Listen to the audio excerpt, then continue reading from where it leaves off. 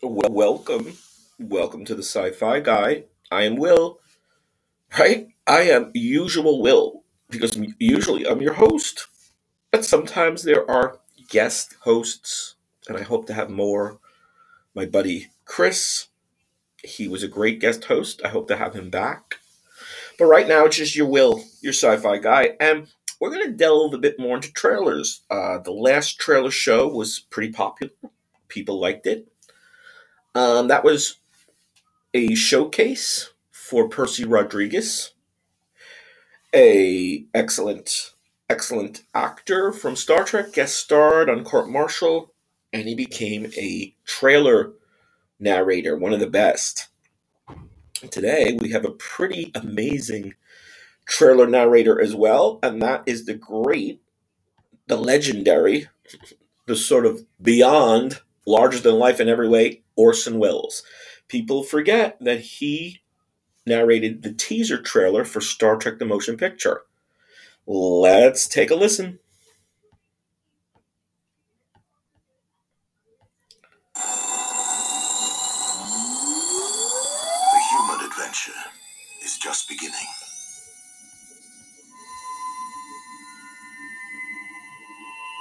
William Shatner, take us out, is Captain James T. Kirk. Leonard Nimoy is Mr. Spock.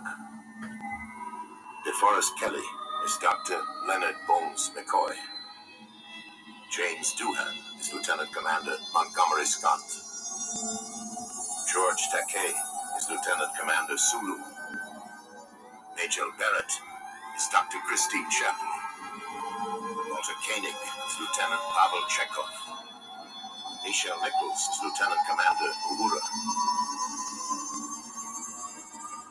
Stephen Collins is Commander Willard Decker.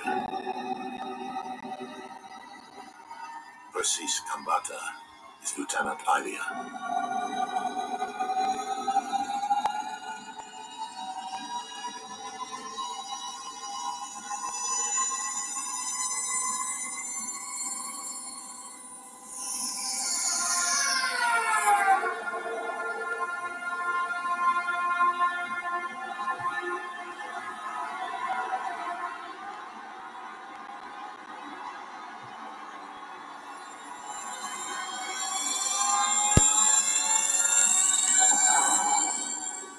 Star Trek, the motion picture. Gene Roddenberry's production of a Robert Wise film.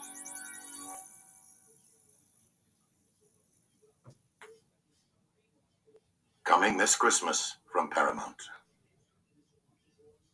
That's right, coming this Christmas from Paramount. That was in 1979. What a great trailer. What a great vocal narration. The visuals, of course, you see the Enterprise, the crew, and I'm pretty sure they do, of course, hand drawn animation, no computers back then. Well, certainly in widespread use. They do a lot of like hand drawn, really colorful animation that is reminiscent of 2001, A Space Odyssey. So it's a great trailer. It's a landmark, really, in trailblazing trailer because it launched the Star Trek films, the feature films. So, who was Orson Welles? Some people out there might not know who Orson Welles is or unfamiliar. We go for him right now. His official bio on the wiki. He was an American director, an actor, a screenwriter, and producer who is remembered for his innovative work in radio, theater, and film. He's considered to be among the greatest and most influential filmmakers of all time. While in his 20s, Wells directed high profile stage productions for the Federal Theater, including an adaptation of Macbeth and the political musical The Cradle Will Rock. In 1937, he and John Houseman founded the Mercury Theater, an independent repertory theater company that presented a series of productions on Broadway through 1941, including Caesar, an adaptation of William Shakespeare's Julius Caesar. And probably his most famous production, other than Citizen Kane, his film, was the 1938 radio anthology series, The Mercury Theater on the Air of War of the Worlds. And this caused great panic because many listeners believed that an invasion by extraterrestrial beings was in fact occurring. Although reports of panic were mostly false and overstated. So what's interesting, I remember reading about it, and they said that many, I guess, broadcasters or got confused or sort of overstated and hyped it, but there were people at home listening to their radios thinking that aliens were on the move and on the invasion track, ready to scoop them up. And of course, Citizen Kane is recognized and consistently ranked as one of the greatest films ever made.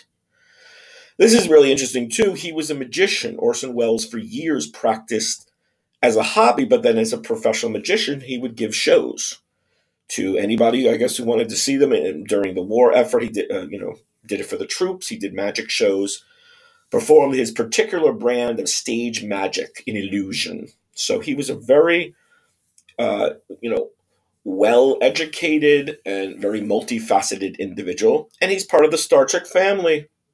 That his voice. I remember as a kid, I would watch television, and the ads would come on for, I believe it was Paul Masson. It was, or Paul Mason, whatever. They were trying to probably Europeanize it.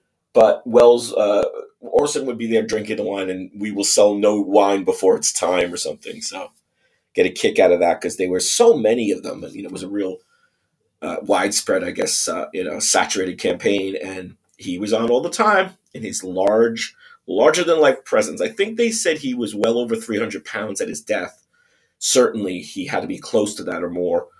But he always looked sort of, at bearish physique. Obviously he was very overweight, but it didn't look as bad as, say, I don't know, others that might not have carried as well. He was pretty tall too, so that helped. So I want to thank you guys for listening. I hope I brought you some new information about Star Trek, or maybe forgotten information. I had actually forgotten too, in researching the other show about trailers. I'm like, that's right, Orson Welles narrated the motion picture trailer. One of the best, one of the most memorable. Thank you again for listening. Thanks for subscribing. If you want to do I call it the paid people, the paid subscription for $4.99, you can do that, or just keep it free, and you get some stuff as well, but you get more paid stuff with the exclusive. Live long and prosper. There you go. Live long and prosper, and we'll see you soon.